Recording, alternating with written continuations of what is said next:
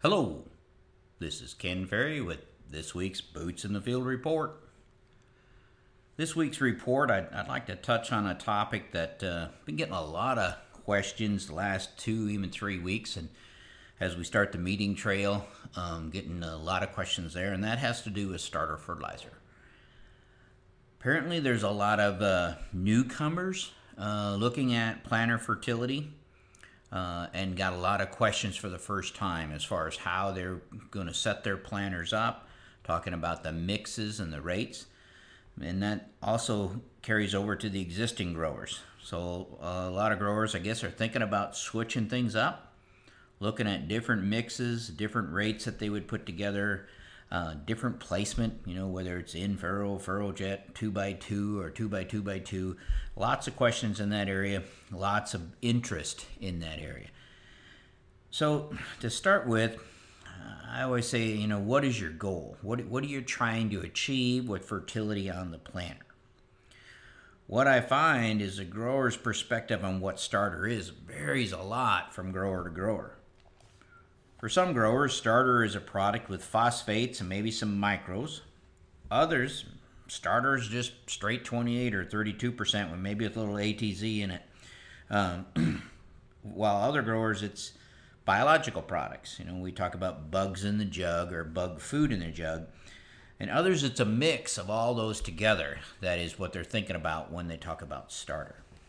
Here at CropTech, what we consider starter is a product that has phosphate as its major nutrient. We can put some biologicals on, we can put some nitrogen on with the planter, we can put some sulfur on, but when we're talking about starter fertilizer, we're talking about phosphate.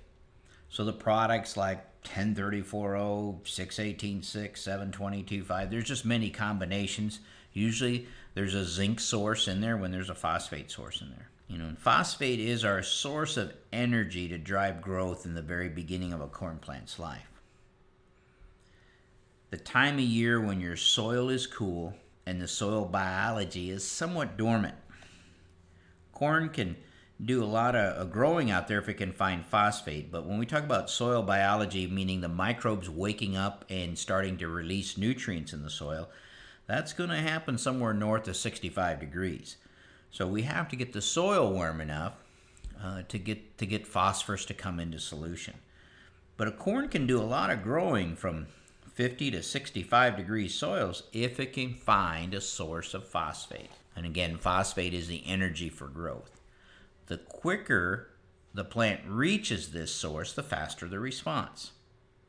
In-furrow applications respond the quickest. When we compare in-furrow at low rates to the 2x2 at higher rates, the in-furrow almost always responds first. You can see it visually respond to it, especially if you have a check strip out there like we do in the plots. And it's a little later when the roots finally find the 2x2 and they kick in. Now in the history of our plots, the 2x2 usually out-yields the in-furrow. Even though it kicks off later, it tends to catch up, and I believe that's due to the higher rate. That in-furrow gives us a quick pop, but doesn't have the staying power that the higher rates do in the 2x2. Place this planter phosphate where the roots can access it quickly is kind of important. It's one of the 4 R's, the right place. Phosphate doesn't move much when it's applied. It needs to be placed where the early root system will actually grow through it, grow through that band of fertilizer. In our plots, phosphate that's dribbled on top of the ground behind the closing wheel has not been very effective. Now it would fare better in a coarser, sandier soil, but even there, it's somewhat limited. Unlike N, which will move in the soil with the rains, phosphate just doesn't move that much. Mixing 28% with your phosphate source is becoming more and more popular. This mix cannot be left on top or shallow incorporated. Again, while it works for N, it's just not very effective for the expensive part of your starter, that phosphate. As a grower said the other day, yeah, but Ken, the brace roots, they come from above ground. They'll grow through this phosphate band and then they can pick it up. Yeah, this is true. But by then it's too late to get a good starter response. You know, we've got corn at that point almost head high. You missed your starter response window, that response that sets up a strong stand and keeps you at 16 around instead of 14 or 18 around instead of 16. That first 6 growth stages of the plant's life. Get a lot of calls on all the different biologicals on the market today. We kind of break them into 2 classes. Again, bugs in a jug and bug food in a jug. One way you're introducing new biology to the field or new bugs to the field in the soil and hoping that they will grow in number and help to release nutrients to the plant. And the other way, of course, you're applying bug food in the furrow, such as humates or sugars or carbons, to stimulate the existing bugs and to crank them up and get them to release soil nutrients that are already in your soil. With these products, remember our soil microbes are very temperature sensitive. Adding bug food to a cold soil doesn't warm up the bugs. The soil will need to warm up before the bugs get activated to feed on the bug food that you've left them. You may have to add some phosphate to your bug food to jumpstart the corn growth until the soil warms up enough to let your bug food wake up the herd, I guess you would say. So you may need a pass in there where you're going to help this corn keep growing until we finally get the microbes warmed up, alive, and able to feed on the bug food that you put in the furrow. You guys that grow corn on corn know when this is, what we call the carbon penalty. When soil microbes come alive, it's usually north of 65 degrees soil temps. And you can see the power of those microbes when they cause yellow corn out there. They're so massive and reproducing in number that they consume all the available nitrogen, phosphorus, and sulfur out there. Anytime we put products in furrow, it comes with some risk. Products containing fertilizer will have some salt content. While we can have lower salt mixes, we don't have any no salt mixes. You know, by using potassium hydroxide or potassium sulfate or taking the potassium out altogether, we can lower the salt index in that fertilizer. But if there's N in the mix, there's some salt in the mix. This can lead to salt burn. We usually see a loss of 200 to 300 plants with our in-furrow treatments.